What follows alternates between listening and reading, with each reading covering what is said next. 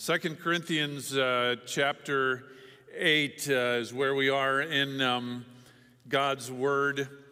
Love this passage. It almost brings me to tears when I read it every time. One of my favorites. See, Paul and Barnabas are in Jerusalem, and they feel called and compelled by God to go bring the gospel to the Gentiles. And the Jewish church, the Jewish Christian church, they weren't so sure about that. You see, race and ethnicity tensions aren't new in our day. 2,000 years ago, guess what? The Jews didn't like the Gentiles, and the Gentiles weren't real fond of the Jews. And the Jews' idea of what this new thing called Christianity would look like, they didn't really wrap their minds around the idea that it would actually include having Gentiles in the family, right? So Paul and Barnabas said, no, we're going to go to the Gentiles with the good news, but we need you behind us. We need you to send us there. And so finally the church came around and said, yeah, it is of God, and we're going to send you. But we are going to ask you to do this one thing. Don't forget the poor here in Israel, in Jerusalem, because the Jewish non-Christian majority were hammering the Christian church. The Romans were hammering the Christians. They were beleaguered. They were very poor and broken and needy. And so they said, when you go out to Gentile world, don't forget us back here. Take collections everywhere you go. And they had gone through, Paul and Barnabas on their journey through Macedonia, which is northern Greece. And they'd been to Philippi, and they'd been to Thessalonica, and they'd been to Berea. And something so staggering had happened there that next they're going to Corinth. Now, Corinth was the richest city of the ancient world at that time, sitting at the bottom of the Peloponnese of Greece. Corinth was the most dysfunctional church in the New Testament. It was a very wealthy community. And so before they get there, they send a letter ahead to the church in Corinth. And we're going to read part of that letter right now. Isn't that amazing? 2,000 years later, we're going to read the writing of Paul to a church 2,000 years ago. He's about to go there, and it's about their giving. Isn't that interesting? So stand, and we're going to give our attention to God's Word. The first 9 verses of 2 Corinthians chapter 8. So Paul says to the church in Corinth, we want you to know, brothers, about the grace of God that has been given among the churches of Macedonia. And there was something happened in Macedonia. We got to tell you about it. For in a severe test of affliction, their abundance of joy and their extreme poverty have overflowed in a wealth of generosity on their part. For they gave according to their means, as I can testify, and beyond their means of their own accord, begging us earnestly for the favor of taking part in the relief of the saints. And this not as we expected, but they gave themselves first to the Lord, and then by the will of God to us. Accordingly, we urge Titus that as he had started, so he should complete among you this act of grace. But as you excel in everything, in faith, in speech, in knowledge, and all earnestness, and in our love for you, see that you excel in this act of grace also. I say this not as a command, but to prove by the earnestness of others that your love also is genuine. For you know the grace of our Lord Jesus Christ, that though he was rich, yet for your sake he became poor, so that you by his poverty might become rich. For you know the grace of our Lord Jesus Christ. Amen. This is the reading of the very word of God. The grass withers and the flower fades, but not the word of God. No, the word of God stands forever. You may be seated, please. So 2020 was the year of the test, right? I better go get a test. I wonder if I can find a rapid test. I hear over in the villages they've got the test. You can get the test to find out whether you're infected or not. Do you have it? Don't you have it? How many days after the test? What if you've had it? Then does the test accurate? It was all about the test. Now, I don't know how many of you had the test, but if you went for the test, you may have had to experience the nasal swab. the nasal swab. How many of you experienced the nasal swab in the last year? It was a highlight, wasn't it? It was very important that you, the swabby, encountered a swabber that was having a good day. Because if they hadn't had their coffee, if they were on edge, the swabbing experience was like having your sinus cavity roto-rooted. Wasn't all of that was to determine one thing: are you infected or not? Right? And that's what the great opportunity is. It's a test.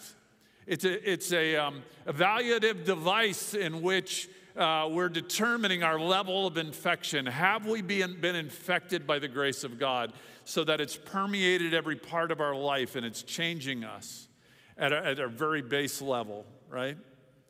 Have you been infected? So the first week we talked about experiencing God in such a way that you understand that life is about Him, it's not about you. That He doesn't actually work for you, you work for Him, right? It's a whole different orientation of life, right? Has the grace of God given you love for God, right?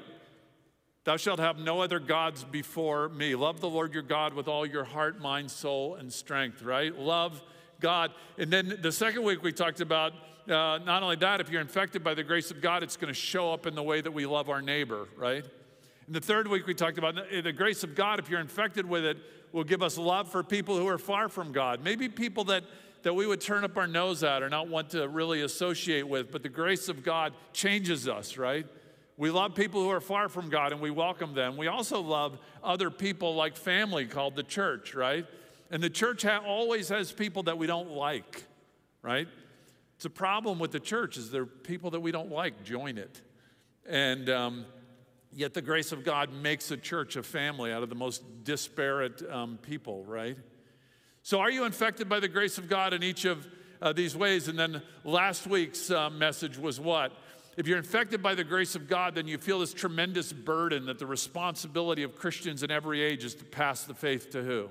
To pass the faith to our children and to our grandchildren and to our great-grandchildren, right? To the next generation. And so this week we ask this question: has the grace of God infected you in such a way that it shows up in uncommon generosity? It's a test, right? Are you generous? Is your generosity uncommon? I love the story of a missionary and a businessman. The businessman was a very prominent businessman from Philadelphia. They were in Korea. It was years ago when Korea was very poor. And as they traveled in a rural area, they saw a plowing in a field. They saw a man plowing his field. That's not unusual at all. What was unusual was the plow wasn't pulled by a beast. It was pulled by a young man. It was a man in the harness, right? Pulling the plow. And the businessman had said, are they so poor here that they couldn't afford a beast? You know, they couldn't afford an ox to pull the plow. And the missionary said, oh, they had an ox. But you understand, they were building a church in this little rural community. And everybody threw in what they had, but it still wasn't enough. And so this farmer and his son, they sold their ox, and the son pulls the plow. And the businessman said, wow, they're incredibly poor. And the missionary said, no, you don't get it. They were poor. They're not poor. They were the wealthy. And they just counted it amazing that God gave them an ox that they could contribute, right? Uncommon generosity. We know when we experience it. We know when we see it. It's a beautiful thing, and it's uncommon. It's particularly uncommon, I think, in many churches. Love the story of the man who said, "Doctor, I'm dying. I'm dying. Got to help me." And he said, I touch my head, it hurts. I touch my chest, pain shoots through me. He said, I even touch my knee, and I can't stand the pain. So the doctor examined him and said, I've got good news and bad news. The good news is you're not dying. The bad news is you have a broken finger, right? You have a broken finger. Well, guess what? if I wanted to touch the church in a way that you would feel sensitivity to it, all you have to do in the church of today is talk about money. Tremendous resistance, tremendous. You know, the pastor, people are nice generally to the pastor after church. If you're standing out there, people come out and greet you, but not when you talk about money. It's like the Red Sea parts. As people, they both go for those side doors. There's no traffic in the middle. The whole subject is not greeted. That's the common approach. It's my money. It's none of your business. The letters that you can get, and sometimes they're personally harsh. Like, not everybody can live at the level you live at, Pastor. I even, in this campaign, somebody sent in a pledge card. Before we even were receiving pledge cards, somebody sent in a pledge card and said, "Where's the budget?" That's all it said on the pledge card. Big, bold letters with, I don't know, it was a crayon or something.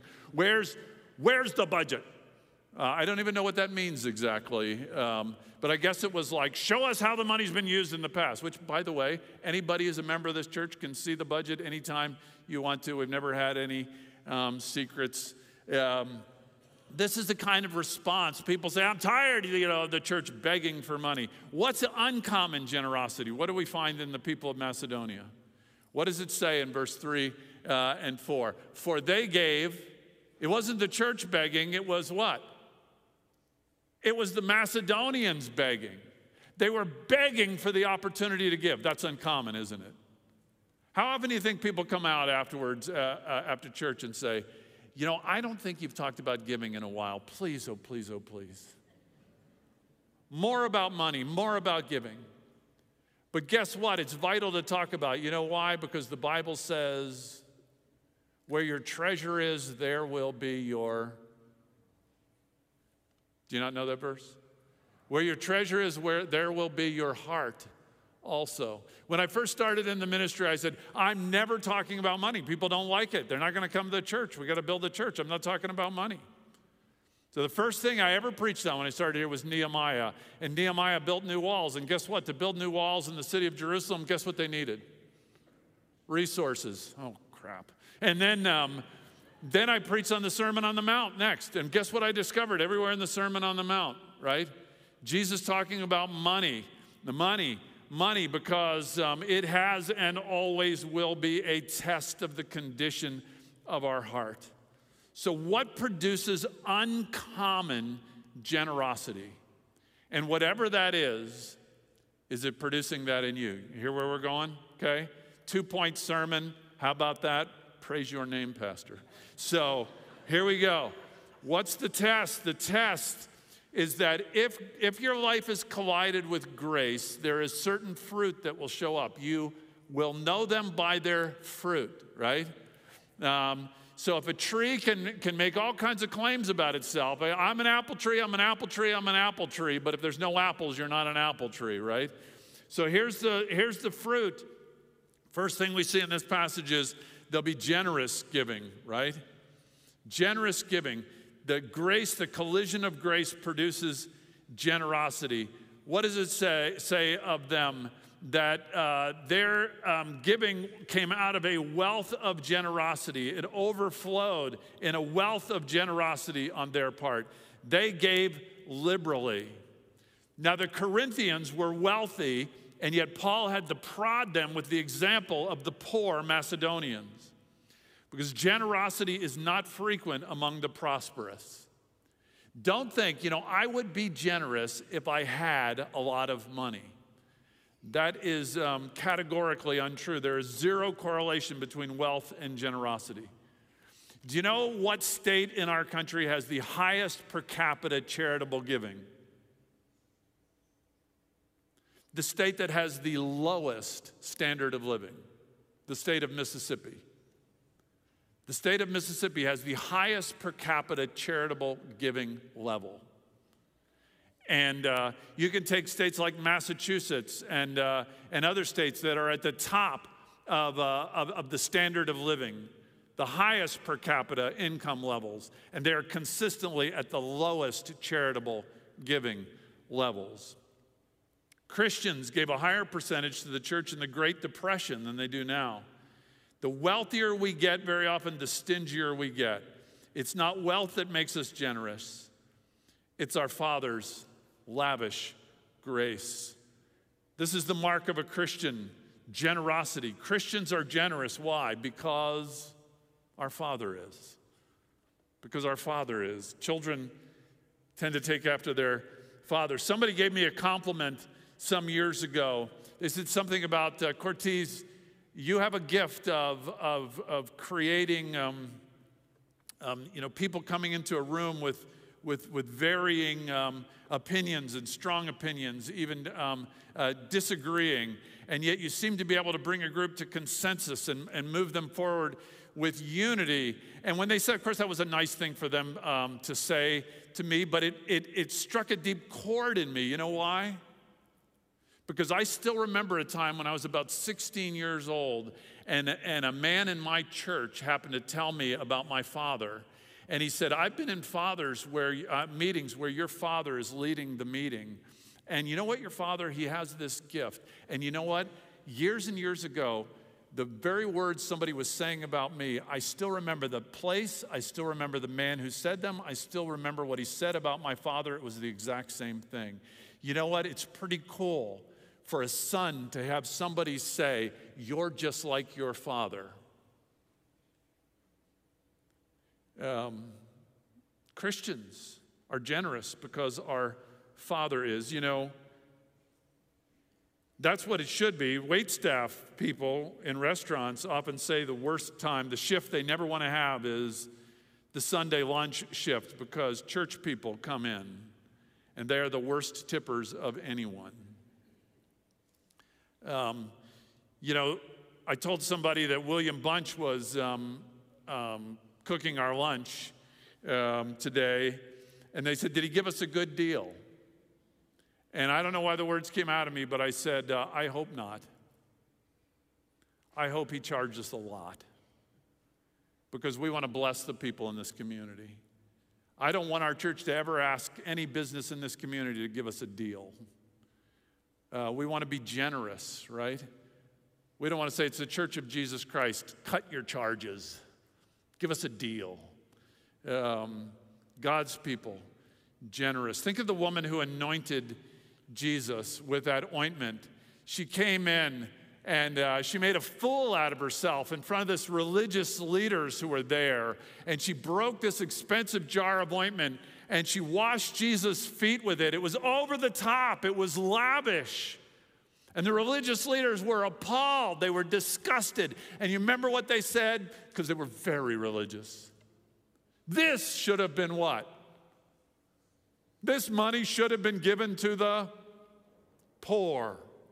See, no matter whatever happens in a church and people are lavish, somebody will always wag their finger.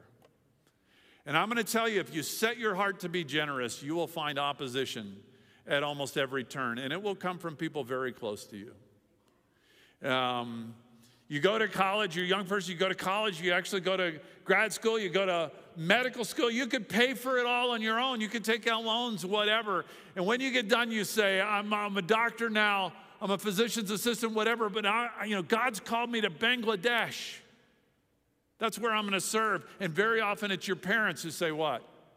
No, that's not a good choice. No, God didn't say that. Where about my grandchildren, right? There are sick and hurting people here. Why don't you take care of your own country? Why don't you take care of your own community, right? No, because they don't want to, that generosity impacts them, right? You may have experienced that in your own marriage, right? Wrestling over the pledge card, right? Somebody says, let's go here, and somebody else says, I don't want to go there. I don't think so. There's too many other things that we could use that money for. Listen, college students, it's not unusual at all. I've heard it again and again.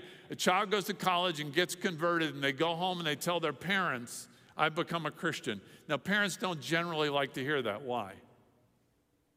Because they take it as a personal challenge. Wait, we raised you in the church.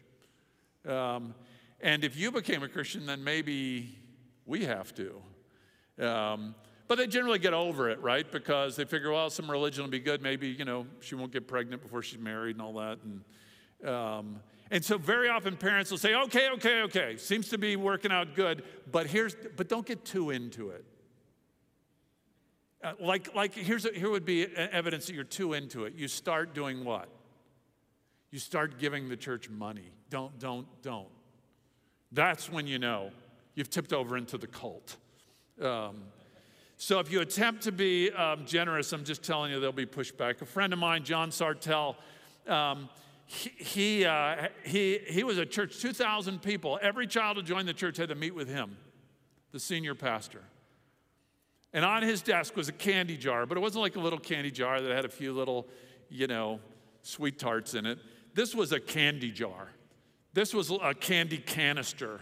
It was immense because it had Snicker bars and Reese's and all that, but it didn't have those little ones, those little cheapo ones. It had like the biggest one you could buy, and it was crammed full with them. And so when he was done with every child who was joining the church, he would say to them, now I want you to take some candy, but there's one rule. One rule you have to follow. What do you think the rule is? And what would every child say? What did they think the rule was? You can only take one. And John would say to them, there's one rule, and you're wrong about the rule. The rule is that you can't take only one. If you're only going to take one, don't take any. I want you to walk out of here with as many as you can carry. Because John said, I wanted them to start to understand that the love and grace of God is bottomless, right? Generosity marks the church. Generosity is to mark the people of God. Secondly, what's another fruit of grace that would show up in our life? It's this gritty giving. It's sacrificial giving. What did we learn about the Macedonians? They didn't have anything. They had tremendous affliction. That's what it says, right? For a severe test of affliction, their abundance of joy and their extreme poverty had overflowed into wealth. These are people who were hurting. They were strapped by wars. Their economy had collapsed. They were mired in poverty. The Romans had plundered them. And yet they gave and they gave and they gave sacrificially. Remember when Jesus walks the disciples into the temple for an object lesson, and he stops and he says, look at the treasury there. Let's watch the people putting their money in the offering. Many rich people were putting in large sums of money, but in came a poor widow with 2 little coins, right? And she put them in, and what does Jesus say about that? He said, I say to you, this widow put in more than all those who are contributing. And everyone there would have said, what do you mean more? Bill Gates gave more than she did. How could you say more? That's not more. She hardly put anything in. But what did he say? They gave out of their abundance. She gave out of her poverty. She put in everything she had. In North America, we often think, I could give, and I could even give a lot, but very often we just skim off the top. Our giving doesn't really impact our lifestyle. Sacrificial giving is beautiful. So when I finished high school, I went to rural Appalachia, Upper Glade, West Virginia. More than half the people in that community didn't have indoor plumbing. And I remember a couple, a family named Jimmy and Ruth Utt. And the Utts lived in a little shack up on the side of a mountain where they did strip mining. It was so sad. The mining company would blow the top of the mountain off. Huge rocks and debris would rain down on the Utt's house. They would blow a horn, a whistle, that gave them like 5 or 10 minutes to run. They literally would have to go run down the mountainside. And there literally, when I was there, I remember a large boulder crashing right through their roof into their house. And they were mentally handicapped. They were simple. But they had a son. They had one son who wasn't. And so we paid special attention to him and time with him. And our youth group went up to their house, and he loved basketball, so we built him a court and a basketball goal and everything. We loved their son. And when I left that summer, the people in the church were, when I went back to college, they were so sweet and kind to me, and they gave gifts of appreciation. But the one gift, I couldn't tell you what one other person gave me, but I remember what the Utts gave me. It was a shirt. It was a dress shirt. It wasn't blue. But I bet it cost $1. It was the ugliest, flimsiest, cheapest shirt you can imagine. A shirt you'd be embarrassed to wear, in a sense. But what a gift. Because the sacrifice that they would sacrifice. Gosh, think of how Jesus is pleased by his people when they sacrifice. You know, every pastor's class, I like to get to a point where I tell them, we have these buildings, we have all of this around us. You know why we have this? Because people at the beginning of the church, they had a vision. The vision was that people were coming to Citrus County, and if we could have a church here, then we'd have an opportunity to reach them for Jesus when they came. And you know that the vision lives so much inside of them that they, many of them had built homes, so they were young. These were young couples that had built homes, sometimes with their own hands, their own ability. They've been their own general contractors, and these are beautiful homes. These are the homes they intended to raise their families in for years and years to come. But they were so taken with the vision, they didn't have any money, but they had these grand, gorgeous homes. So guess what they did?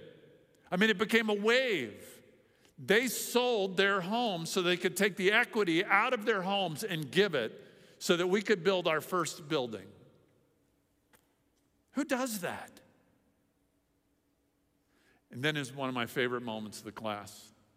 I turn to the class and I say, who did they do that for? And everybody just sits and looks at me.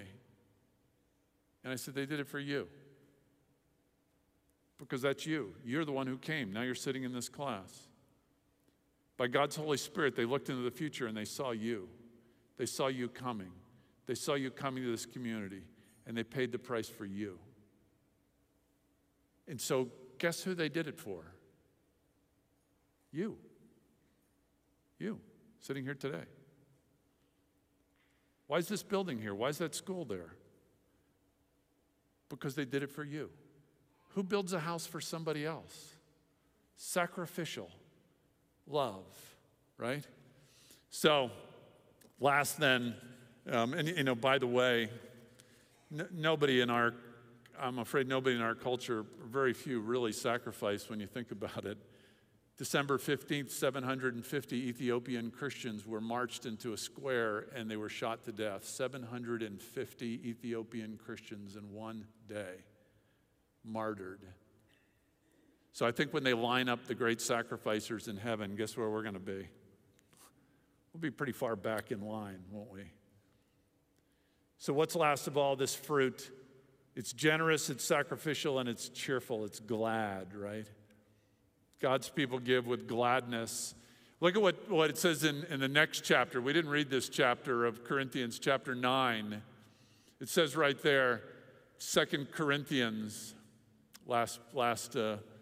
where you were. There we go. 2 Corinthians 9:7. Each one must give as he has decided in his heart, not reluctantly or under compulsion, for God loves a what? Cheerful giver. God's grace makes us glad and joyous givers. They begged for the privilege of giving. They didn't give dutifully, they gave with joy. Jesus loves it. You're like the woman who comes home on Valentine's Day, and there's some flowers, and there's some candy, you know, and there's a nice little gift and card, and she says to her husband, "Oh, you're so sweet, and thank you." And he said, "Well, I mean, I married you those years ago. I said I do. I'm good for my word, you know. I mean, it was my duty, right? I think I've done my duty." I mean, that just wins a woman's heart, doesn't it?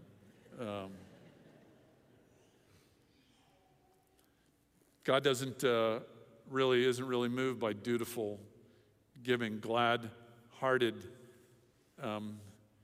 giving.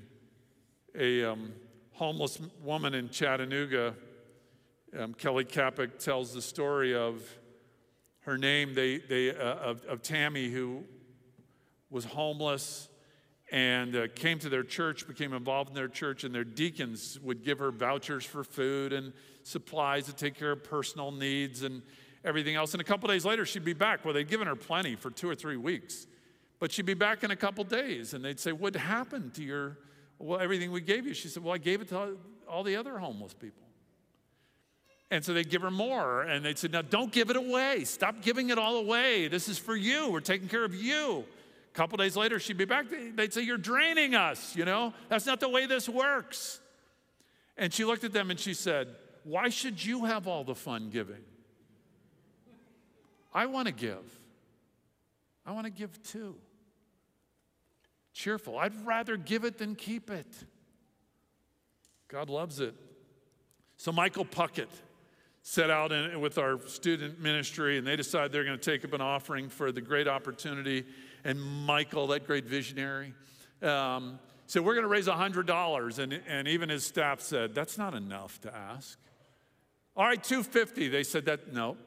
He said, all right, $500. We're going to raise $500 for the campaign from our students. From our students. Students have to give their money. And he said, you wouldn't have believed it this week watching the students come with their little baggies of coins, their rolled up, crumpled up dollars. He said, they had such joy in doing it. When we added it all up, it was $833. And they're actually not done yet.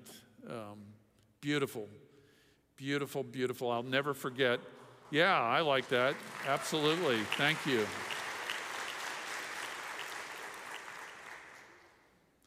I'll never forget the year we had people in a commitment Sunday like this. For whatever reason, God moved. And when they came down the aisle, people were crying one after another. They had tears streaming down their face. I remember the music that was playing. It was a Hillsong song, I will never be the same again. I have decided to follow Jesus. There's nothing like it. Got it? Grace begets generosity and sacrificial and joyous giving. Now, where does it come from? Last point, where does it come from? What's the root of grace? What produces the lavish giver? It's right in 2 Corinthians 8:9. For you know the grace of our Lord Jesus Christ, that though he was rich, yet for your sakes he became poor, so that you through his poverty might become rich. Here's the test. You ready? Paul says, you know the grace of our Lord Jesus Christ. Here's the bottom line. Do you know it? Do you know it experientially? Do you know it in your head? Do you know it in your heart? Have you owned it? Because he was rich. Jesus was rich, but for your sake he became what? Poor. You remember when he died, what did he have? His estate didn't take very long to settle, did it? They divided his garment right there on the spot. That's all he had. The foxes have holes, the birds of the air have nests. The Son of Man has nowhere to lay his head. He was born in a stable, right? There was no room at the inn. He had to borrow a tomb at his death. He left glory and honor and celebration. He was the Prince of the universe, the Creator, and he came down. Nobody could come down more than he came down. He came down into the womb of a teenage girl, and he headed for a bitter cross on Calvary. Why? So that he could bear the penalty that we deserved. He became poor that we might become rich.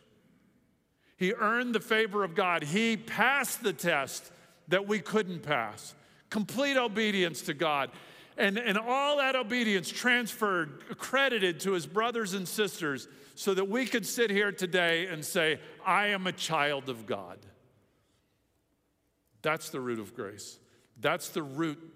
That's what has to own us and change us and transform us. We are not orphans anymore, cut off from God, who have to run around like insecure children, hanging on to what we have, full of self-protection. We are secure children.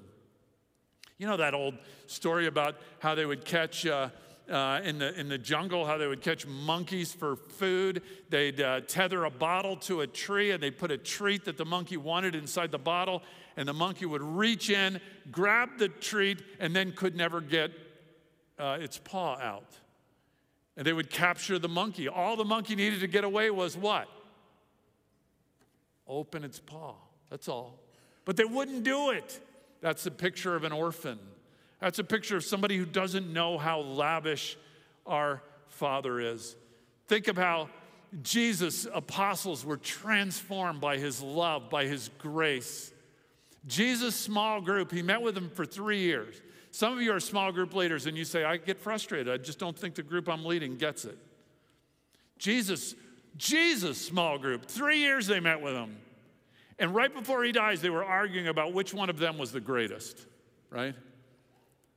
And then he gets on his knees and he washes their feet and he goes to the cross and he resurrects from the dead and he ascends to heaven on their behalf. And every one of them went out and laid down their lives. They got their heads cut off. They were crucified. They were sawn in two. And once again, who did they do it for?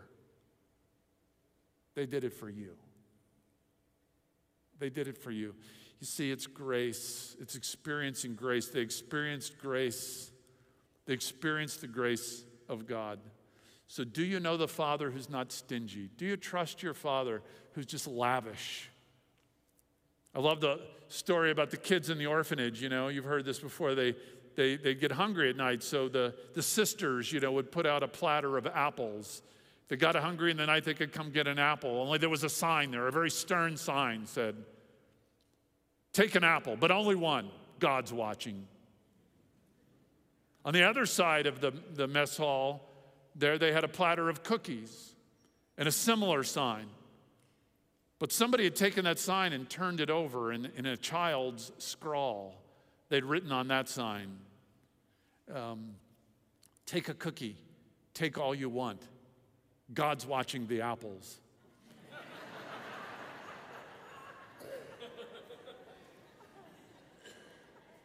That's your Father's sign right there. He's not stingy. So this is the test, right? It's the test of the great opportunity. Do you know who your Father is? Do you know the grace of the Lord Jesus Christ? Though he was rich, yet for your sake he became poor, that you through his poverty might become rich. Do you know that? Has it set you free to be uncommonly generous? Amen.